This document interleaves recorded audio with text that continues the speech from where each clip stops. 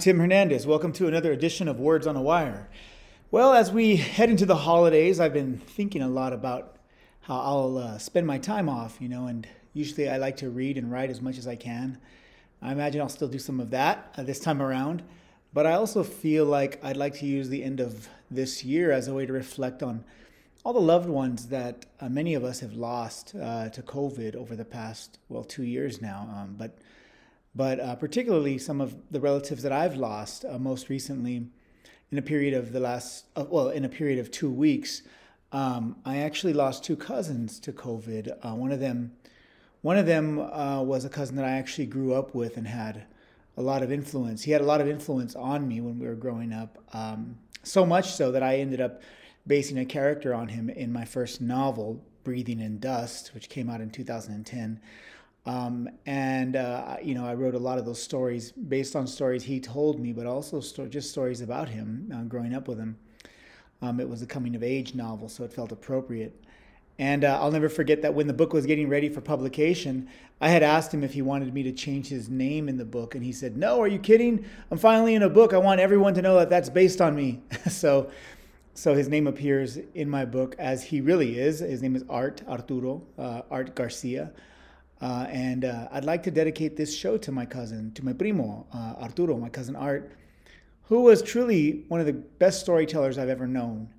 And, I realize that this is one of the great perks, I think, of being a writer or storyteller, is that we get to honor our relatives and friends in the stories and poems that we write and share. So, it gives us a chance to say their names, when they're alive and when they've passed into the next realm. And I hope that during the holidays, you'll get to speak the names of some of your relatives who are both living and gone, and honor them by sharing their stories, sharing stories of them and with them whenever possible. And honor yourselves too, for living, for being alive and having that experience with them. All of this to say that, this brings me to today's guest, who has honored her own experiences of growing up and her family and community in her new book. Today we'll be speaking with poet and novelist Sonia Gutierrez about her novel, Dreaming with Mariposas. It's out with Flower Song Press. It's a fantastic debut novel. It's already drawn comparisons to the work of Sandra Cisneros and Tomas Rivera, the great Tomas Rivera. Sonia is also a professor of critical thinking, women and gender studies, and she is an editor based in California. We invite you to join us as we speak with author Sonia Gutierrez. That's coming up right now on Words on a Wire.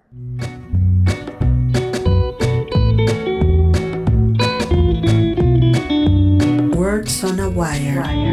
Words on a Wire.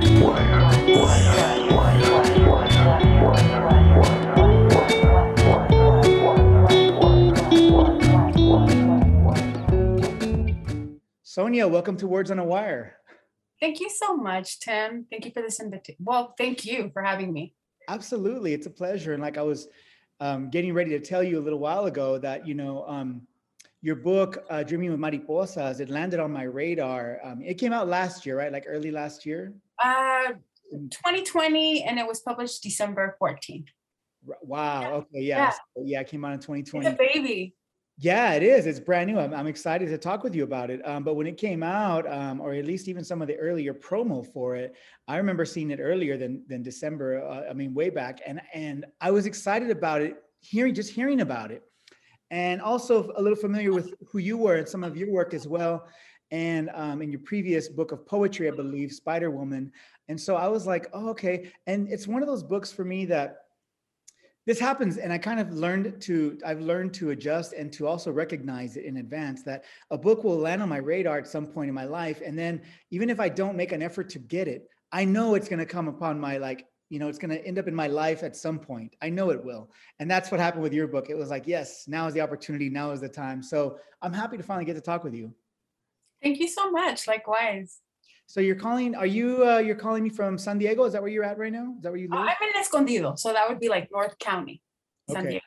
Mm-hmm. Yeah. For those of us outside of it, we just, we tend to group it all together, but I know it's quite a bit of ways there as well. But I'm about, let's see, Tim, I want to say like 15 minutes from Tijuana, to give you an idea.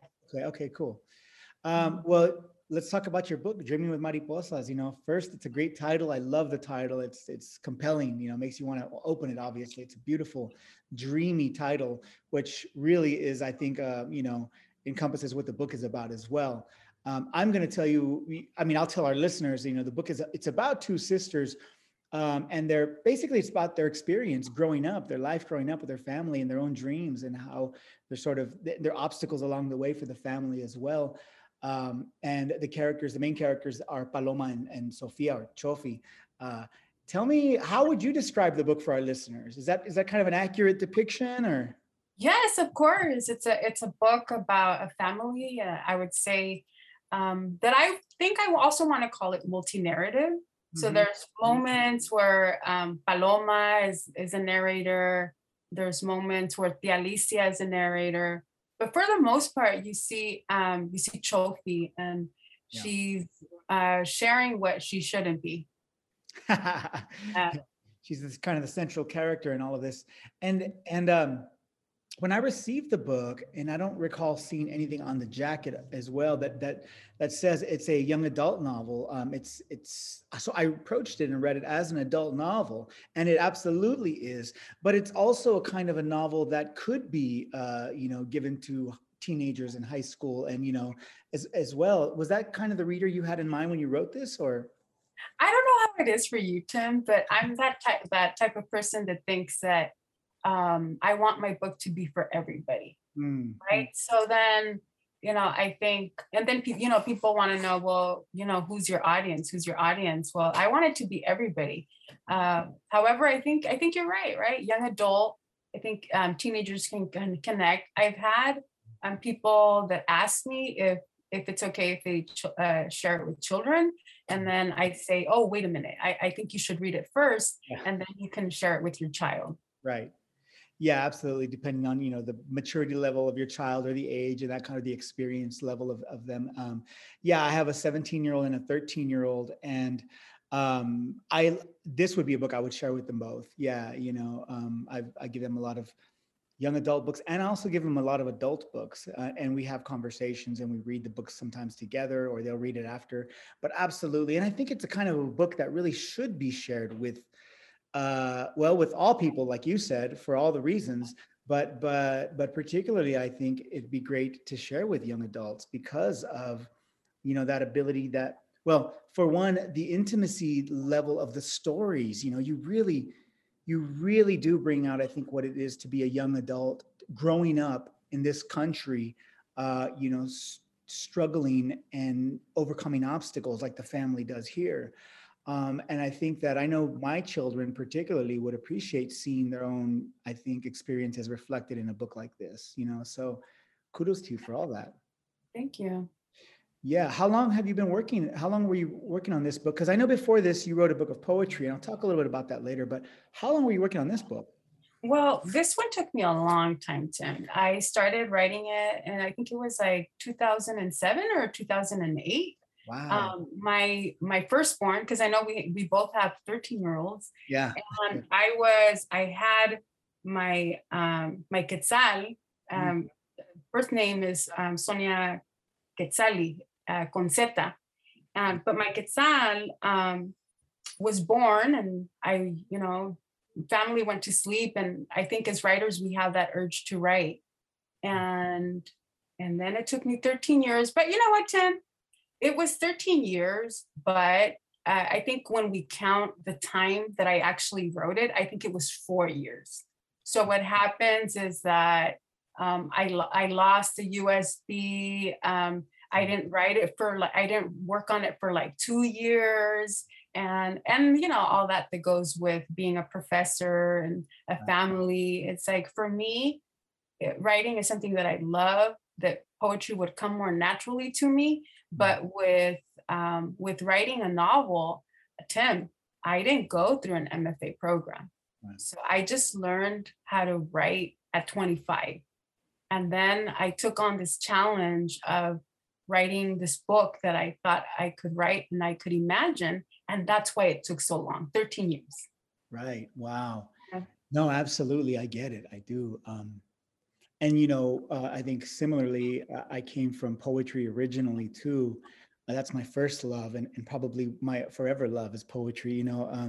And it took me about 10 years to figure out how to transition from writing poetry into prose, because it, you know, as you know, it functions differently, it moves differently than poetry. For me, poetry felt very instinctual. I could put idea after idea, I could leapfrog from idea to idea. I didn't have to, you know, create there was none of that. It was just, it was such a different I think creature than prose. And it took a long time for me to understand that in prose I had to write a complete sentence.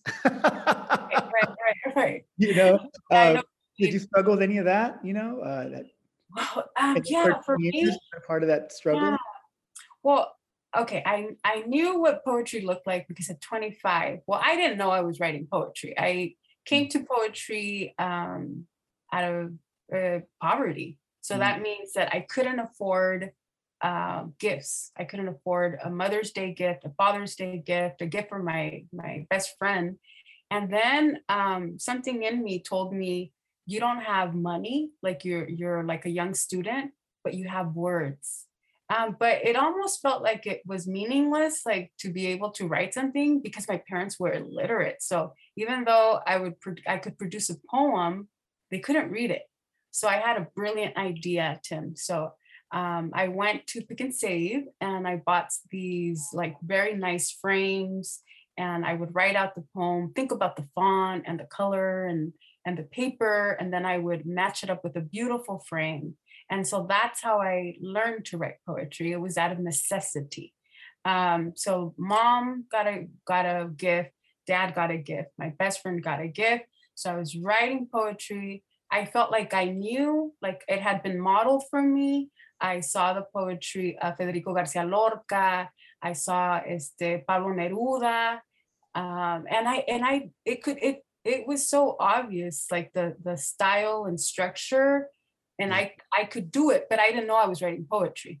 So when I was 25, I was selected to go teach in Spain, and I would carry this little folder that like I did a collage on it, and then somebody came across it and said, "Oh, like she's a poet," and kind of like said it like jokingly, like Mhm, kind of making fun. And mhm. so then a little group kind of got around the folder and said, "Look, you know, she's a poet." And then they said the word. They said she's a poet. This is poetry, and that's all I needed. I just needed for somebody to say that you're writing poetry, and I just kept doing it, and I kept doing it and doing it. And I was in graduate school, and I read through the requirements of my master's. I thought I was going to do like a long research paper. And then all of a sudden, I noticed that it said like poetry collection. And then I thought, fuck, like I came back from Spain. I read that and I was like, I have these poems. I think I can do like a poetry collection. So, and then my committee, they said, well, you know, you need 3 people, but I think that for you, we're going to need 4 people. So the 4th person was Doctora Silvia Roller Riseto. She was from Spanish because I was bilingual. So they invited somebody from the Spanish department. While I was in graduate school, I had to take 2 courses that were creative writing, and I was the poet. And there was prose writers in my class working on novels, working on short stories. And I looked at their craft, and Tim, like I remember wishing that I could write like them, but I couldn't do it. And I wished I could remember his name. There was a white guy in our class. Well, most of my classmates were white. And so then I told him one day, like, I love what you all do, and I wish I could do it. And he told me, Sonia, if you want to do it, you're gonna be able to do it. And I was just like, yeah, that's impossible. Yeah. So luckily, just to finish that thought, I'm sorry. I know. I had my literary predecessors, Tomás Rivera and Sandra Cisneros, and then I was like, okay, if Cisneros and Rivera are poets and they can write prose, then I can do it.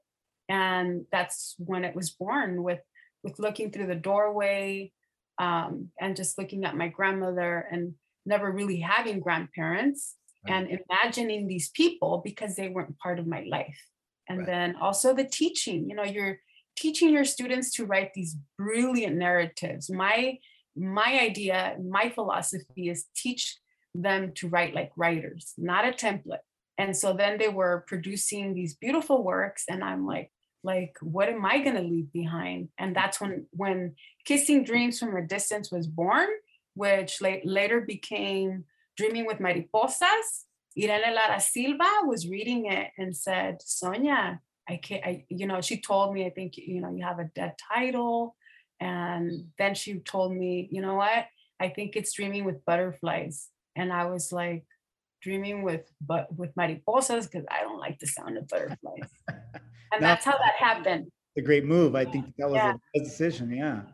Wow. Well, would you mind reading us an excerpt for the listeners out there? Get a little taste of Oh what yeah, we're of talking about. course. So I usually read the one about my abuelita, but I think I read it every single time, and I'm like, no, I'm gonna do something new for Tim. Nice. All right. Great. Okay, here we go. Alicia in the Company of Men. La cruz, no pesa lo que cala. Son los filos, cariño santo, lucha villa, bala perdida. As well as telling stories and dancing, the Alicia also sang her grief away. After her hair got entangled in sadness, without a guitar to accompany her singing, when Tia Alicia's vocal cords struck, she echoed a block away. At family gatherings, her brava voice filled our backyard in San Marcos and brought out the mariachi howl in us. In between songs with thunder and lightning coming from her throat, Tia Alicia, father's sister, hollered, "Y muévanse cabrones, porque si no, no empieza la revolución." But that didn't happen until Uncle Carlos died. Wow. And if you're just tuning in, you're listening to Words on a Wire, and we're speaking with novelist Sonia Gutierrez about her debut novel, Dreaming with Mariposas. It's out with Flower Song Press. How was it working with that press? I know that they're kind of a new press, but they've been really just putting a lot of wonderful upcoming voices out there. How has that been? Yeah, it's been really good to be part of a wonderful family. So I knew that Edward Vidaure was starting his press, and I was already looking for a home for Dreaming with Mariposas. And then I knew that Matt had gotten published, and he was doing really well with Mowing Leaves of Grass. Matt Cedillo, yeah. Yeah, and then later David also got published. My Name is Romero, and now I know that I did. Well, I hope I did get published with Flower Song Press, but I'm thinking of Irene Lara Silva too. So this is just a beautiful family, and I love it. And I reached out to Gris Munoz from El Paso, and I said, hey, local icons. Yeah. I said, hey, Gris, tell me, honestly, how's it going with Flower Song Press? Yeah, good. And Edward was already interested. And Yeah. I kept on telling Matt and Edward that I had submitted to a couple places. Yeah. But if I didn't hear anything back, then of course I was gonna go for Flower Song Press. So it's been good. Nice. That's wonderful to hear. Yeah, that's really good. And you just made me realize too that we've had about maybe now 4, maybe 5 authors from Flower Song. Now, you're just making me realize that. It's good. Yeah. Well, I mean, that speaks volumes about the work that they're putting out there. So I wanted to ask you, how much of this story is taken from your personal life? I know that it's a coming of age a story, and it is written in these beautiful vignettes, kind of in the style of Sandra Cisneros' House on Mango Street. But it's also, it has its own entire sensibility and its own interests and its own, concerns. But how much of this was taken from your personal life? Yeah. So what I do, Tim, is these characters are really like 3 people in one. So for instance, Tia Alicia is inspired by the women in my life that were suffering from domestic violence. And it was 3 at the time, I remember as a child. Yeah. And then some of the vignettes, like something that happens to Chopi, like really did happen to my sister. Right. And of course, I'm not going to reveal the ending, but obviously I'm not Right. like whatever the character is at the end. And so I think sometimes it feels like it could possibly like all be my life, Yeah. but I just took too many liberties to Sure. call it a memoir or Sure. autobiography. Yes. So that's how I approached it. Right. Right. Yeah. Yeah. I wondered because at the very end, I won't give it away either, but I wondered how much of that was based on your own personal experience, that ending part of it, because it would make sense. Yeah. But has your family read it? And if so, what do they think of it? So that's Because they interesting, would right? recognize, right? That, Yeah, that I was can see it. that was scary because, right? I'm very open, right, when it comes to discussing issues that historically, because of patriarchy and toxic masculinity, we've learned to perpetuate it and not openly talk about these issues. So, like, thankfully, for my sister, my family, my immediate family embraces the book. I don't come from like a family where literacy is, it is like not gonna catch my tío reading the book, right? So I'm thankful about that because I don't think these tíos are gonna read it. So I haven't heard what's gonna happen. It's gonna happen one day, right? Yeah, maybe. I don't know, Ojalá que no. I know I'm still waiting for some friends of mine to see if they're ever going to pick up the book I wrote 11 years ago, which talks about them, and they still haven't. And I'm like, okay. And then it made me realize I can write about anybody. Nobody's going to read my stuff anyways. That's a good point. Yeah. I mean, nobody I know. Tim, I think for maybe part of my life, maybe that's part of the reason it took me 13 years, right? Is that we have this mom, like mama, like this voice in us that has told us what we should and shouldn't say. Mm. And so when my mom passed, like, what was there to be afraid of? Mm.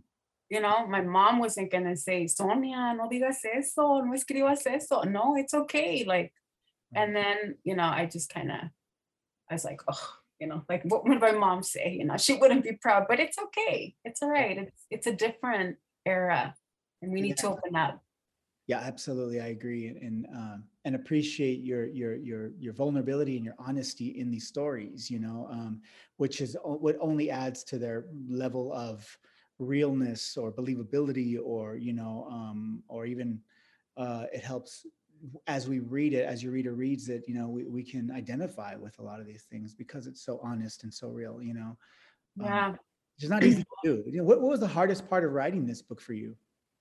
The hardest part of writing it was finishing it. So that means that, like, that last, I don't know how it is for you, but that last year, or like that, when you can feel it, you're feeling it. Like, this book is being born, and it's kind of even difficult to finish because you realize that will, it's kind of like postpartum depression. Like, what are you gonna do, like, when you finish your book? And it's kind of sad. It is sad. Yeah. Like, you're giving birth, and you gave birth, like, you also experienced that yourself, and then what happens after? Yeah. So that's probably the difficult part. Yeah. You walk around like this empty, hollow feeling, going, what am I supposed to be doing now? Right. You invested so much of your not just physical, probably even that's the least aspect of the physical, but really the mental headspace that you've walked around with these characters like family in your heart and in your mind for years before they became a book. And so now like you're supposed to just abandon that, or you promote the book and you're happy about that because you get to continue talking about it and living in it. But there is a point of, once the work is done, you've kind of going, well, what do I do today? Like, Mhm. so what do you do?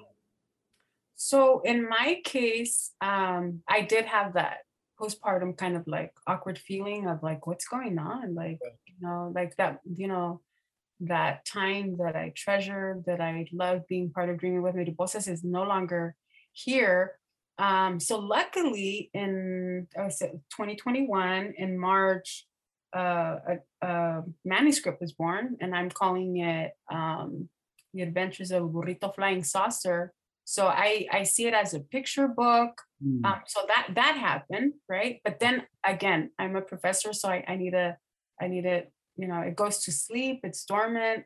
But sometimes, even though I'm teaching, like that feeling of finishing or writing does come to me. So for instance, right now, I'm working on finishing Pájaros de Papel, both Paper Birds, Pájaros de Papel, but my brain right now is a mess because I discovered that it's a title of a film, and there's a like some work out there that's called Pájaros de Papel, but I love that title, so I'm thinking like of other titles, and it's okay, right? Like Dreaming with Mariposas is real, it's here, Yeah, it's flying, it's growing, and there's other works to write. It's okay. sure, absolutely. And of course, you have fans here at Words on a Wire, myself, and and it's just to me, it's always exciting to talk with authors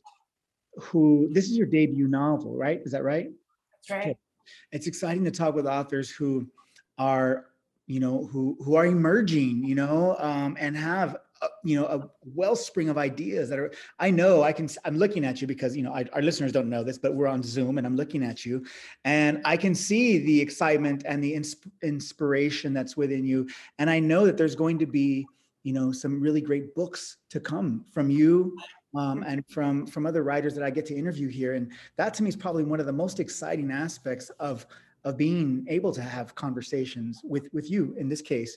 I can't believe we're like almost out of time already. It's incredible. I'm sorry. It's just crazy how fast that goes. We could keep talking. I could keep It's talking. okay. Yeah, we could keep talking.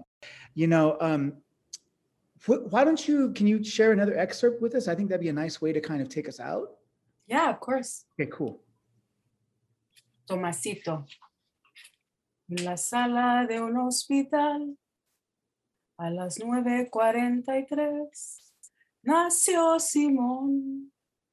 Es el verano del 56, el gran orgullo de don Andrés, por ser varón.